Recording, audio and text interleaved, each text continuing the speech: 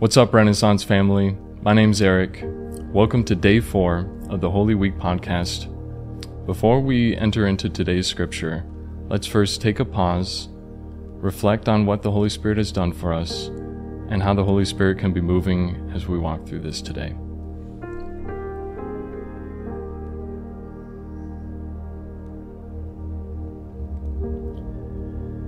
Heavenly Father, I just ask that you would enter into this place, into the ears of everyone listening, and I pray that you would be speaking into all of us. I pray that your word would be true, that we would see the word exactly as how you intended it to be seen, that anything that is said that is not of you would be forgotten. It's in Jesus' name, amen. So today's reading comes from the Gospel of John, chapter 13, verses 1 through 17. Before the Passover festival, Jesus knew that his hour had come to depart from this world to the Father. Having loved his own who were in the world, he loved them to the end. Now when it was time for supper, the devil had already put it into the heart of Judas, Simon Iscariot's son, to betray him. Jesus knew that the Father had given everything into his hands, that he had come from God, and that he was going back to God. So he got up from supper, laid aside his outer clothing, took a towel, and tied it around himself. Next, he poured water into a basin and began to wash his disciples' feet and to dry them with the towel tied around him. He came to Simon Peter, who asked him, "Lord, are you going to be washing my feet?" Jesus answered him, "What I'm doing you don't realize now, but afterward you will understand." "You'll never wash my feet," Peter said. Jesus replied, "But if I don't wash you, you have no part with me."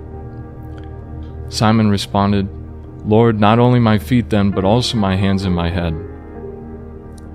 One who has bathed, Jesus told him, does not need to wash anything except his feet, but he is completely clean.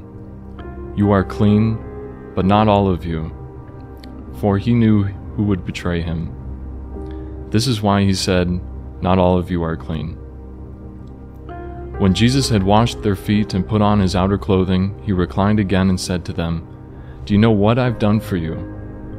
You see, you call me teacher and you call me Lord, and you're speaking rightly, since that is what I am. But so if I, your Lord and teacher, have washed your feet, you also ought to wash one another's feet. For I've given you this example, that you would also do just as I've done for you. Truly I tell you, a servant is not greater than his master, and a messenger is not greater than the one who sent him. If you know these things, you are blessed if you do them." In this passage, Jesus takes on the role of a servant and washes the feet of his disciples, even the feet of Judas, the person who is about to betray him. This whole scene is pretty shocking. In fact, there is no other reference to a respected leader washing the feet of others in all of ancient literature. And it's the same devotion that led him to wash the disciples' feet that would lead him to the cross. When I desire to do something counter to what Jesus instructs me to do, I think of how this passage shows Jesus is not an egotistical dictator, but instead is the ultimate servant.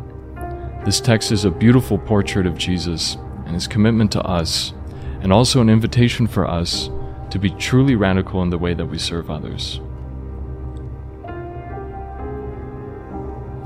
Let us pray. Lord, we are just so thankful. Thank you for washing the feet of Judas.